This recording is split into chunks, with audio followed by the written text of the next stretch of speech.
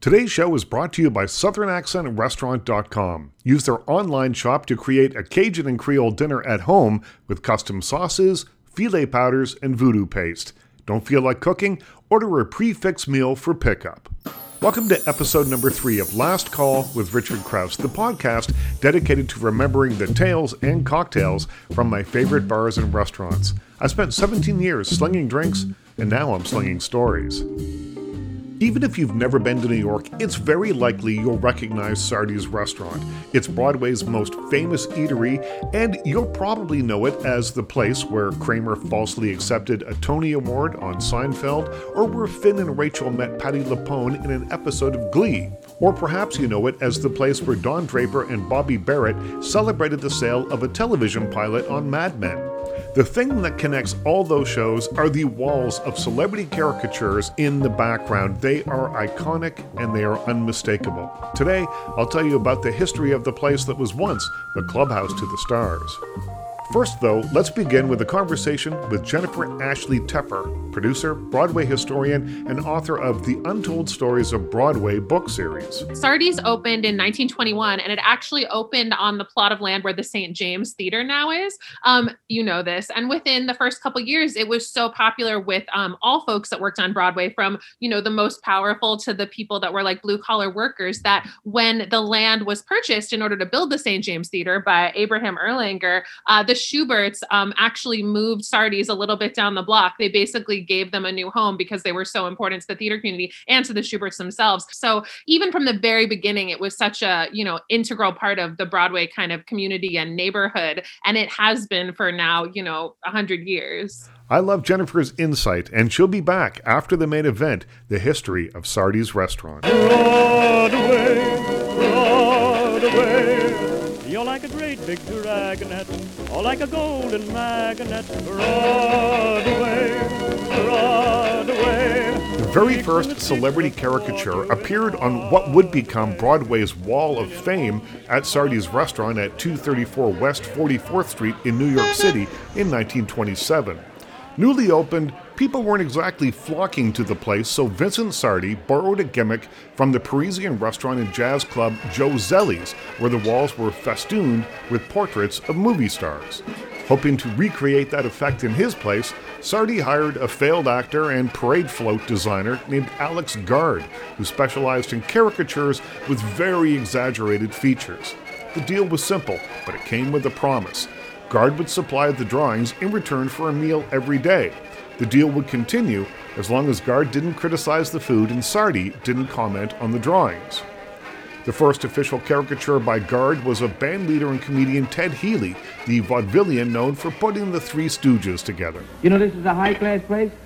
This is where the real society people are. The real high-class society, the 400. Later, as a publicity stunt, Healy brought an orangutan into the restaurant for lunch.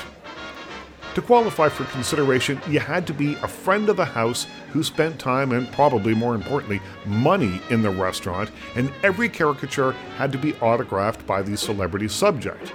It was an exclusive club. The head of the New York Stock Exchange was a regular and really wanted to be on the wall, but Gard refused.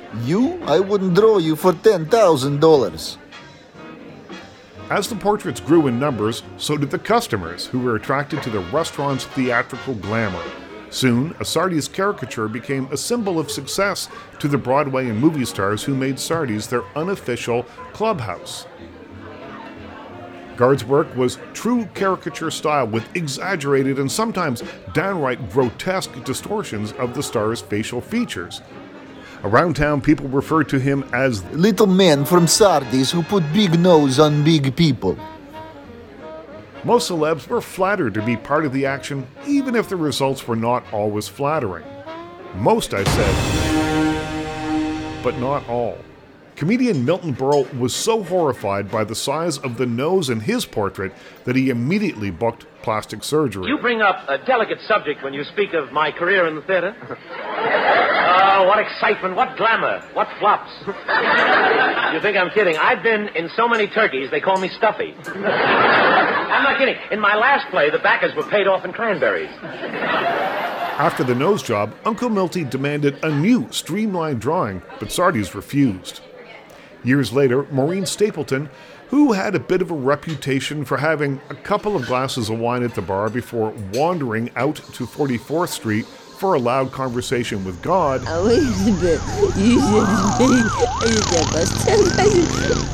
hated her caricature so much, she stole the portrait from the wall, took it home, and torched it. Like them or not, the drawings became the restaurant's calling card.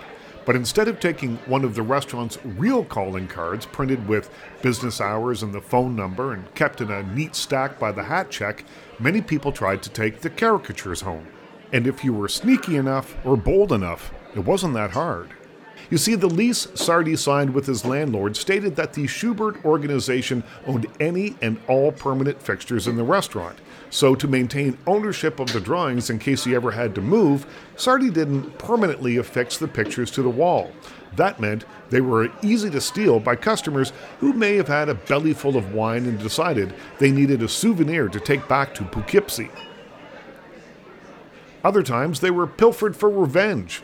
Tony Award-winning actress Anna Maria Alberghetti had such a hate for producer David Merrick, she lifted his portrait and hung it in her bathroom, right above the toilet. Art imitated life in the movie The Muppets Take Manhattan. In the film, Kermit the Frog tries to steal Liza Minnelli's caricature and replace it with his own.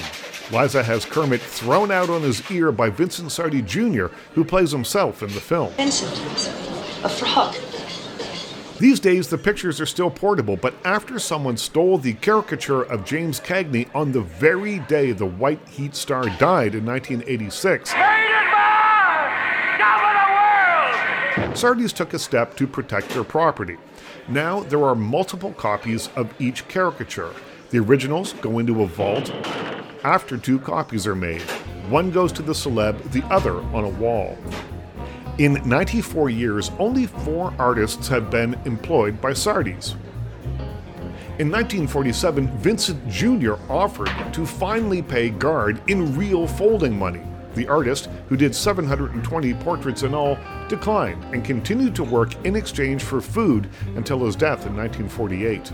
His replacement, John McKay, became better known for drinking at the bar than for his caricatures, and he was soon replaced by Don Bevan, an artist who was shot down and imprisoned during World War II.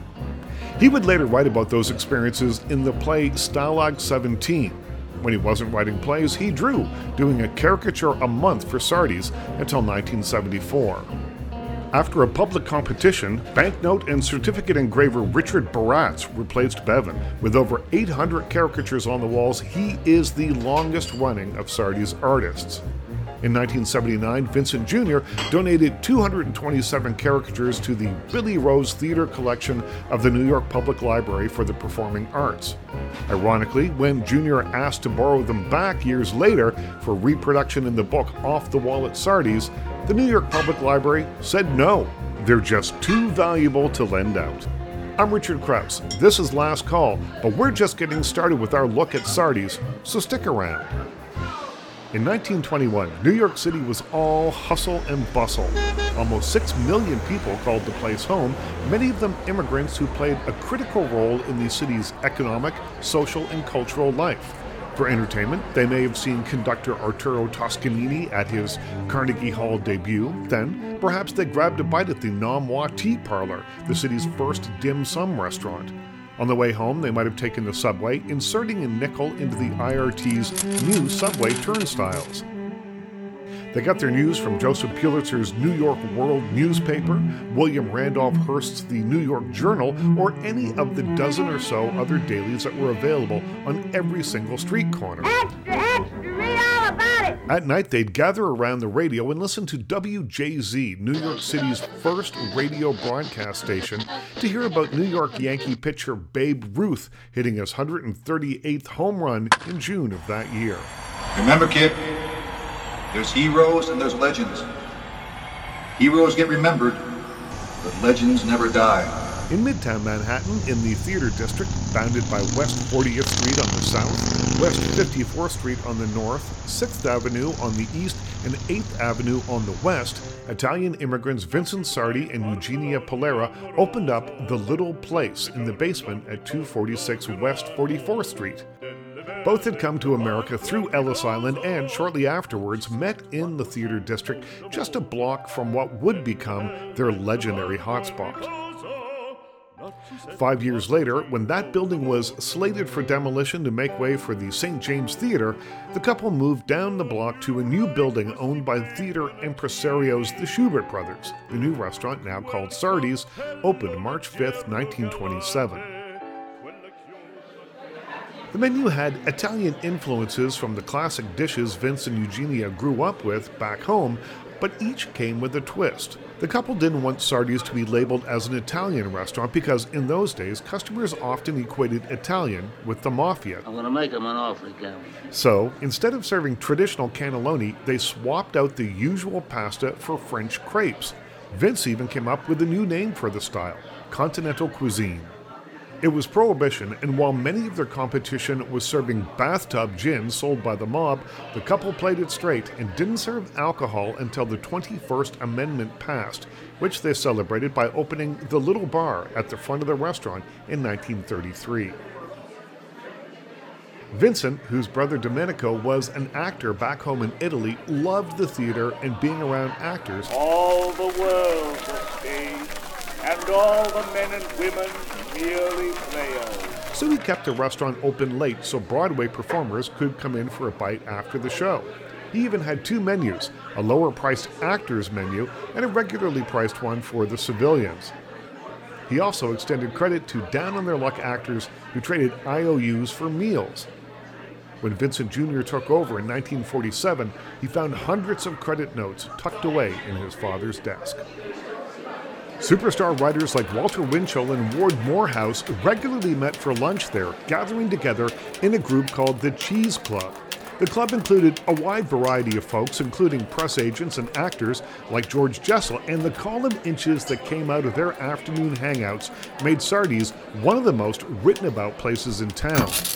Their antics, in person and in print, helped define the identity of the place. Another draw was hat check girl to the stars Renee Carroll. In most clubs, the checkroom girls are hired at a fixed salary by an outside concessionaire. He picks them for the kind of personality that will attract tips. The daughter of a New York City rabbi, she began working at Sardi's in 1927 and soon was the talk of the celebs who paid for her quick wit as much as her hat-checking skills. In an article in the Daily News, complete with the casual sexism of the day, she is described as 130 pounds without her clothes, 130 and a half pounds fully dressed. The article goes on to describe her rich, soft speaking voice that makes it as easy to listen to her as it is to look at her. Working split shifts 5 days and nights a week from noon until 3 and then 5 until 9:30 p.m., from her cozy hat check booth, she became a bona fide star on Broadway. Carroll's opinion meant so much to the customers at Sardi's that men would often tip her even if they didn't have a hat or coat to check. One day, Cheese Club regular Ward Morehouse was in such a rush to make it to his Europe-bound steamship, he forgot to tip her. Weeks later, a 5-franc note and letter of apology arrived from Paris, addressed to the hat check queen. If you give a hat check girl less than a quarter, she'll give you a look that you will carry around with you for the rest of your nightclubbing days. Dorothy Kilgallen wrote in 1942, Brother, it's a dirty one. She would shoot non-tippers a look, and habitual cheapskates would be given a sarcastic look and handed a quarter to shame them. It usually worked, although playwright William Saroyan happily accepted the quarters, pocketing them as he walked out of the restaurant. Another time, French superstar Maurice Chevalier showed up without a hat or coat to check. Hello, everybody. Here is your old friend, Maurice Chevalier. Carroll stopped him and mentioned that she had paid to see him in a movie the night before, so it didn't seem fair that he wasn't paying the customary fee to visit the restaurant. He stepped out for a minute, retrieved his wallet from the car, and tipped her $1. She was so well known, she even wrote a tell-all memoir called In Your Hat in 1933. I wouldn't swap my job for all the 5-year contracts with options in Hollywood. I wouldn't change places with all the girls Earl Carroll hopes he's gonna discover in the next 5 years. A few years of my face and figure might be enough for the theater and movie-going public, but they'll always want to have their hats checked. And as long as I don't get their derbies mixed up, they're gonna need me. But show business, phooey, you fade quicker than a bleached blonde. She may not have longed for the bright stage lights of the Great White Way, but she was so well known that she played herself in the 1943 Broadway musical revue, Bright Lights, of 1944. Act 1 was set at Sardi's. 2 producers ate, drank, and cracked wise while planning a Broadway revue. Act 2 was the revue they dreamed up in the first half, including Dr. Cronkite and his only living patient, a zany sketch from the vaudeville comedy duo Smith and Dale. You go to Mount Clemens for your rheumatism. Is that a good place for rheumatism? Oh, that's the best place. How do you know? That's where I got mine. Unfortunately, the bright lights of 1944 were dimmed after just 4 performances, losing a whopping $70,000 for the producers. As for Carol, she didn't care. She had a lucrative day job to go back to. On her 20th anniversary at Sardi's, she turned the tables, handing out quarters to all her customers. I decided this was my day to tip the customers, she told the New York Times, who did a story on her Emerald anniversary. As the hat check business faded, Carol prospered, appearing in movies, authoring a gossip column, and she gave back to the business that had been so good to her by backing theatrical productions. When she retired from the hat check game in 1951, the New York Times did a story with the headline, "Checker of 1,000,000 Hats Leaves Sardi's for New Career as a Bookkeeper Next Door." People found out about Sardi's in different ways. Outside of the theater district, folks bathed in the reflected glamour of the place through Luncheon at Sardi's, a live radio show that featured host Bill Slater table hopping, microphone in hand, interviewing celebrities. It's a gay scene at Sardi's today, as I have with me another guest representing you listeners. We're going table hopping from table to visit and talk and chat with the celebrities of Broadway and of the amusement world who are here in very good number this afternoon. You know, this is famed old Sardi's on 44th Street in Manhattan, just a heartbeat off of Times Square, where all the celebrities gather, the celebrities of the theater and the stage. In person, those in the know walk down 44th Street, perhaps grabbing a shoe shine from Bernard Schwartz, who set up his stand just outside the front door, or maybe buying a newspaper from Betty Persky to read at lunch.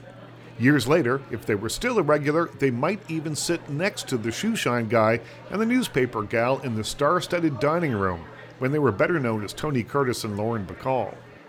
Many others found out about the place after watching Morris Evans starring in the first uncut presentation of Hamlet ever performed in America. To be or not to be? That is the question.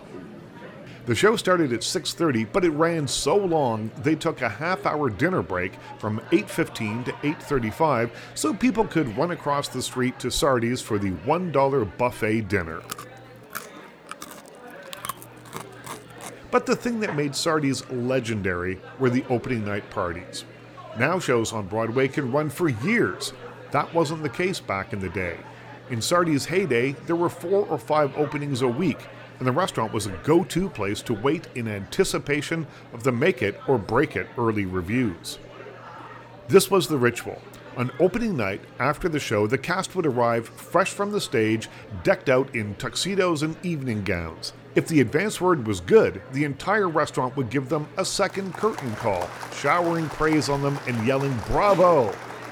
Stomachs churning, nervous producers would crowd around the phone booth to call a New York Times typesetter they bribed to get early access to reviews. Then, at midnight, the first 25 copies of the New York Times and the New York Herald Tribune were couriered over to Sardi's hot off the presses. If the reviews were raves, the party went on all night.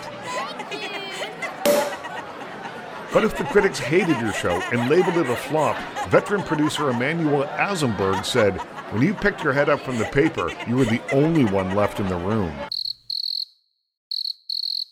Rave reviews or not, Sardi's was always a welcoming place for actors. Vincent Jr. went to every Broadway opening and made sure his head waiters did too, so they would recognize everyone, even the bit players. and they offered service above and beyond other Broadway joints. A master at the seating plan, Vincent Jr. took pains to seat enemies on opposite sides of the dining room. Or, if a down-on-their-luck actor came in, Vincent would seat them near a producer who just might be able to cast them in a play. More established actors earned different kinds of perks. When Broderick Crawford appeared in Of Mice and Men, Vincent Jr. walked the actor's Doberman every night during the run of the show. But it wasn't just the celebrities who got special treatment. For decades, one of the best tables in the dining room was reserved for Mr. and Mrs. Ira Katzenberg. The couple attended almost every Broadway opening for 30 years and would stop by Sardi's at 7:15, 45 minutes before curtain time, and have a brandy and a bottle of Saratoga water.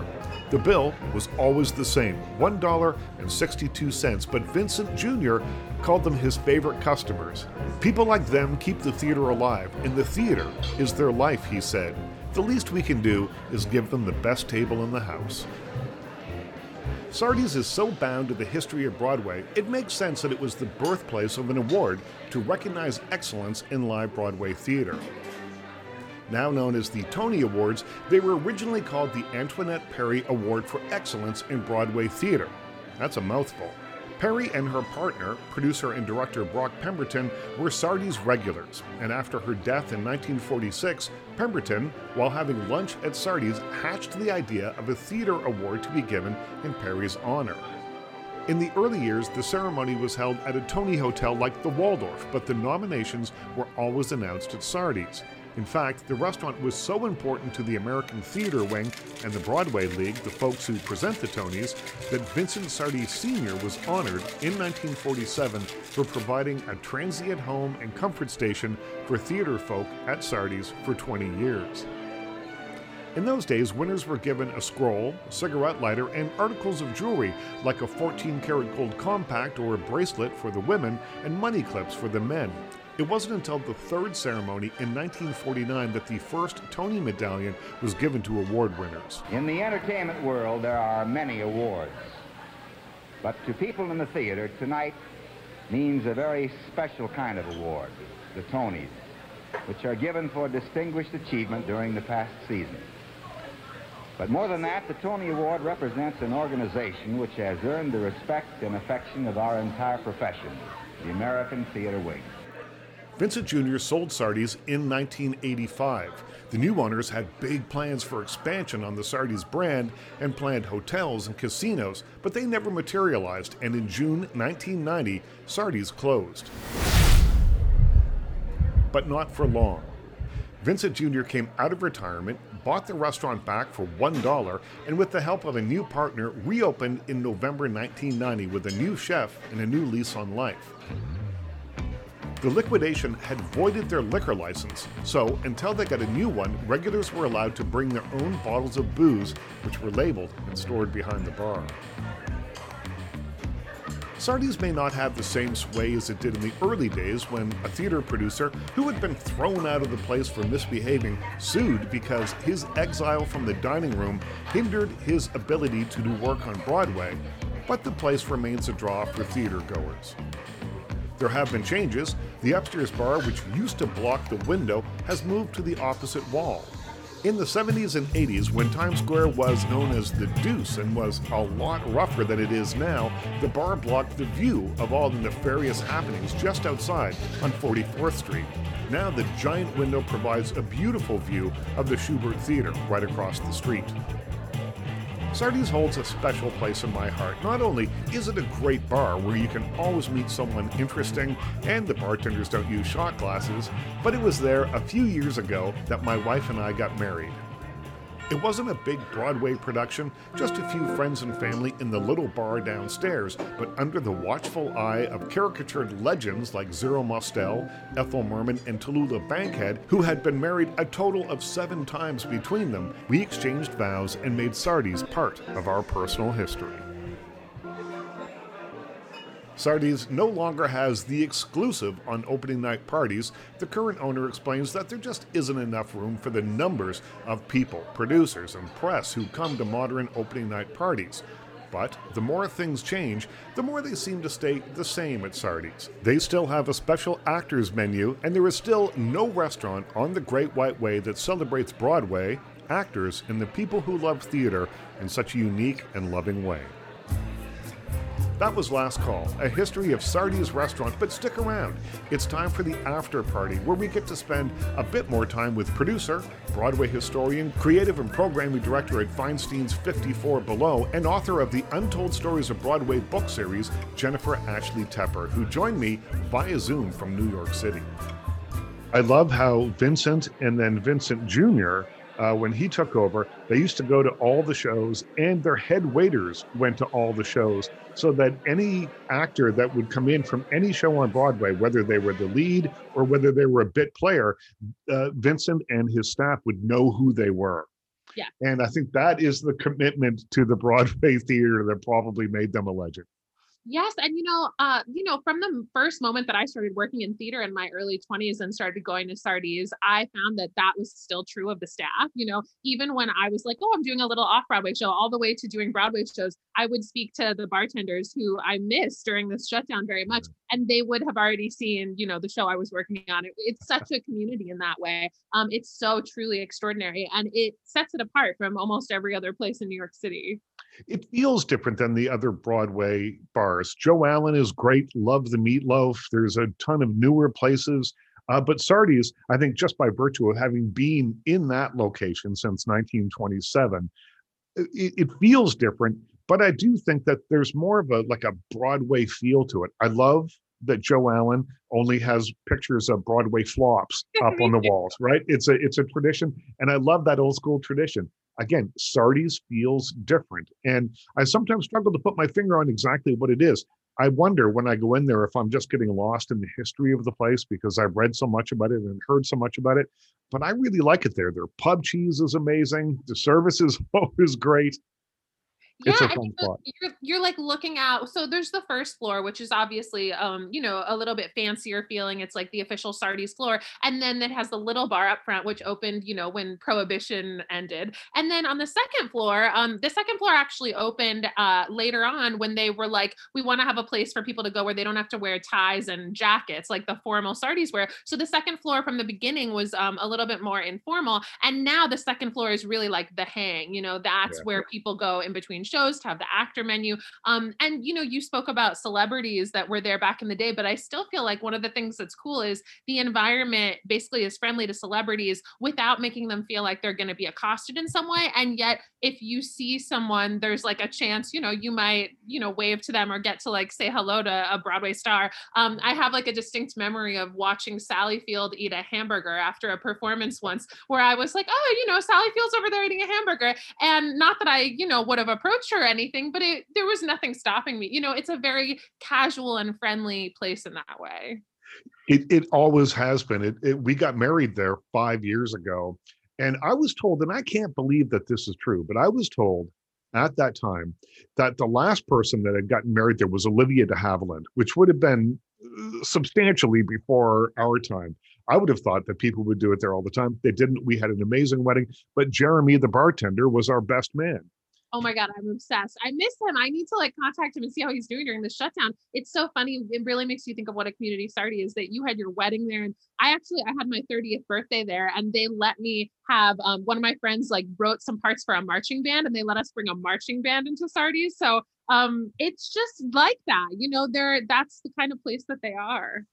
And what do you think makes it such a classic? It's a bar, for me anyway, that feels like it will be there in another 50 years. And I think part of it is that it's not trendy. It is just what it is, and what it is kind of great, so why mess with that? But what do you think it is? It absolutely feels when you walk in like this is what it looked like in 1970, maybe even in 1940. It does have that classic feel. One thing I think it's interesting that so many opening nights used to be at Sardi's, and now, of course, based on they usually go to somewhere else, both because of the size and for whatever other reason. But Sardi's was like the opening night place for many years. And they used to put, phones on the tables so you could get the reviews read to you over the phone. They just have always evolved a bit as needed, but also kept the classic feel. So it's like a balance. And I think they've just never lost that family spirit of the place where it's just very welcoming. You're also looking out at the Schubert and the Broadhurst. Like, I think that kind of is part of it as well. It really is embedded in one of the busiest streets in the theater district. And I think that, because it's so wonderful, people that are in all the shows on that block never stop going there. You talk about the opening night parties, the legendary opening night parties, and there's stories about them going on till 4 or 5 o'clock in the morning if the show was a hit. I love that if the show wasn't a hit, though, when they'd get the advance copies of the newspaper, one producer said, by the time you looked up from the paper after having read the flop review, the bar would be empty. Everyone would have left.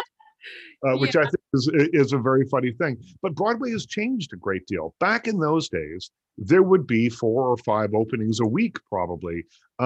It's not like that now. Shows can run for years on end now. And I think that's possibly part of the change as well. People aren't there as much. There's not as much action on the street or new action on the street. Totally. I think also, though, just in the environment of with people that are in Broadway shows, go out, they go out. They tend to have at least a drink after a show. And Sardi's has never ceased to be one of like the 3 most popular places to do that. So it's always kind of busy with folks. I think it's so interesting when I've been there with, tourists or people that are visiting New York, and they're like, why is this place totally empty at 8 p.m.? And then at 11 p.m., it's so crazy. So, and it's not empty at 8 p.m., but just the idea that Sardi's has this like cycle with the theater and like they, are like symbiotic in that way. You can always feel that pre-theater rush and tension of getting one more drink in before you have to leave for the theater. So then 7:15, 7:30, it starts to get kind of wild in there. And then it empties out a fair amount. Still, there's a few people left, but everybody that is there will sit at the bar, in my experience, and talk about the show they saw yesterday, the one they're seeing tomorrow. I've never sat at that bar without having a great conversation with somebody about the show that I'm about to see or whatever I saw yesterday. And I love that about it. Totally true. I can never forget this, but one of my favorite Sardi's memories was John McMartin, the late great John McMartin, star of Follies and Sweet Charity. I used to see him in there all the time, and I knew him a little bit. I was such a fan of his. I knew him a tiny bit. And one time I went up to him and I was like, we're such big Sardi's fan, just chatting about how great Sardi's is. And he just said he's never in his like 60 years in the theater not gone to Sardi's for a drink at some point every week. It's just like a tradition. And I think that based on the fact that so much changes in New York and, there aren't a lot of places with the longevity of Sardi's, the fact that an actor who had a career that long could say, I've been going here since the 60s and I still go to the same spot at the same bar in Sardi's. It's remarkable. It's really, really remarkable. I also love the story about the Katzenbergs, who were regulars there from the 30s, I think, into the 60s. And they went to every opening night on Broadway. And they had the same table reserved for them, best table in the house. Didn't matter who was there. Orson Welles could be there, whoever. The Katzenbergs always had that table, and they always ordered the same thing, a brandy and a bottle of water. And that's it. Their bill was $1.62. But Vincent Jr. said that they are the people that keep Broadway alive. They're the ones that go to the theater. How can they not be my best customers? They are keeping the whole business alive and well for us. And I love that. And that is, for me, the definition of hospitality. It is. I love that story. It's also, they've done such a great job in my time there of, you walk in and there's usually 3 featured caricatures, and it's usually someone who has just made a huge splash on Broadway and maybe is like a younger actor or a younger theater professional. And then there's like Angela Lansbury. And then there's, someone who is like another multiple Tony Award winner. And they just do such a good job in how they run the place in so many ways of embracing different generations at the same time. I think that's a huge part of their long ongoing success. How important is it, or how cool is it to have a caricature on the wall at Sardi's? It is a sign of something. It's a sign that you've arrived in New York, I guess. Absolutely. I've had a couple of my book release parties there as well, which feature a number of interviewees, a couple hundred interviewees and people that are prominent in the theater industry. And every single book release party, the interviewees, the first thing that they do is try to find their caricature if they have one, because there's, a couple dozen that have them. And, there's a couple floors at Sardi's, including some of the floors that are used for private parties. So I'll usually hear, they moved my caricature to the fourth floor with the private party room. Or, oh my God, my caricature's on the first floor because I produced a show this season. And it's such a funny rite of passage that never stops being important, even to people at the top of their field, which I think is just so great. There are also some of my first times at Sardi's where my close collaborator Joe Iconis, who's always there, he used to host or co-host these young professional parties on the second floor, where the second floor Sardi's would have him bring in tons of people in their 20s and 30s. And now a lot of those people, it's 10 years later, have kind of started to get caricatures and started to become these bigger people in the industry. So it's just amazing how they nurture, again, all of these different generations of artists under one roof. And it is remarkable that there has been a through line of that for the almost 100 years that they've been in that location. They have never stopped or stepped away from being supportive of actors. There's still an actor's menu that is a little bit less expensive if you're not working or if you're down on your luck that week. You can go in and get a bite to eat for less money. They have never stepped away from that. And I think that's remarkable because the rest of New York, just not even think about the rest of New York. Think about 44th Street. Every time you go, it's changed. Guy Fieri's is gone, and now it's something else. Jekyll and Hyde is gone, and now it's something things just keep popping up, except for the theaters. The restaurants on that side of the street tend to change with a fair amount of regularity, and Sardi's just chugs along. Totally. And some of that, not all of it, but some of it has to be attributed to the loyalty of the Schuberts, because I think the extraordinary thing is that from the moment at the beginning that we talked about where the Schuberts helped them find a new home a little bit different on 44th Street, Lee and JJ Schubert used to have their offices across from each other, one in the Sardi's building, one in the Schubert Theater itself, because they didn't get along and they needed to be in different buildings. So from the beginning, there was a Schubert in the Sardi's building. And then the Schuberts still have, the whole building that Sardi's in is part of the Schubert organization. So the Schuberts have been such an instrumental part over the years of keeping the Sardi's there, especially, during this time where so many restaurants are shut down and where, there are other landlords that are ousting restaurants. And I have to say, I don't have any inside information on this, but I was immediately at least I don't have to worry about Sardi's because the Schuberts aren't going to kick Sardi's out. So something has to be said for the fact that the Schuberts have kept them there for a century. Do you know anything about David Belasco and the idea that his ghost haunts Sardi's because they took part of his theater and his personal building, his apartment in the theater, and it's spread out over Sardi's? Have you heard this? Yes, I have. And I've actually seen it because, some of David Belasco's, as you said, pieces of his apartment that used to be above the Belasco Theater were brought over, and some of them are in this office that's in the Sardi's building. And one thing that's really extraordinary is there's a giant, heavy, very ornate door that was part of his apartment that it looks like you're unlocking the key to a castle or something, and you open it in one of the floors of Sardi's and walk into a gorgeous room. But yeah, no, there are definitely pieces. I can't say that I've ever felt like he was haunting the building. I haven't seen his ghost there. But there's still time. And I love so many of the stories. I mean, I think some of them are apocryphal. I've heard a story about Tallulah Bankhead being in one of the stalls in the ladies' room and running out of toilet paper. And she knocked on the wall of the stall to the wall next door, to the stall next door, and said, "Is there any toilet paper there?" And the person said, "No, there isn't." And then she slipped a $10 bill under the thing and said, "Do you have 2 5s for a 10?" Which Oh my God, that's incredible. I've never heard that one, and I'm so glad I know it now. Well, this is what I've heard, and whether it's true or not, it's when I'm putting together these histories of bars and things, I kind of often go for the best story. When there's alcohol involved, who knows? Who knows what really happened? And also, it's like, as we've been talking about, it's been open for 100 years, and every night there are fascinating people there and celebrities and, theater personalities. So I have no doubt that on any given night at Sardi, something crazy happens. Do you have one personal memory seeing Sally Field eating a hamburger? That's pretty cool. Having your book launches there. Do you have one special memory and maybe the first time that you went there or something that really sticks out?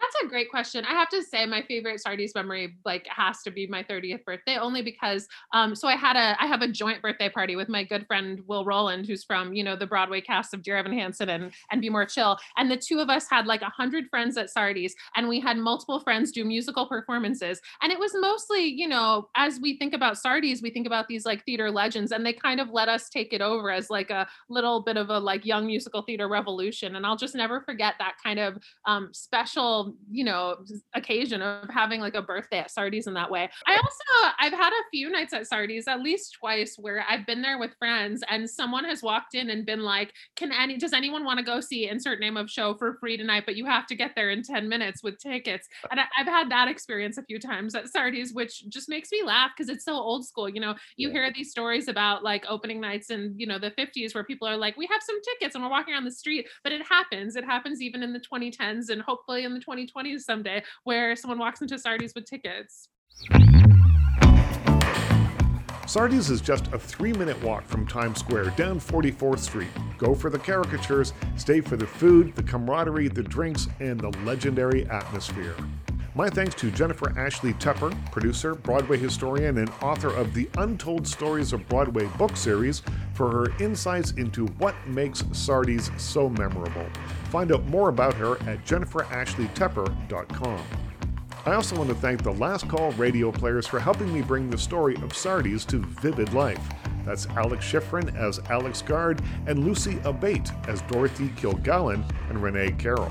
My biggest thanks, of course, goes to you for listening. I hope you'll join us next time when we have a look at another of the world's greatest bars. I'm Richard Crouse. Stay happy, stay safe, stay healthy, and we'll talk again soon.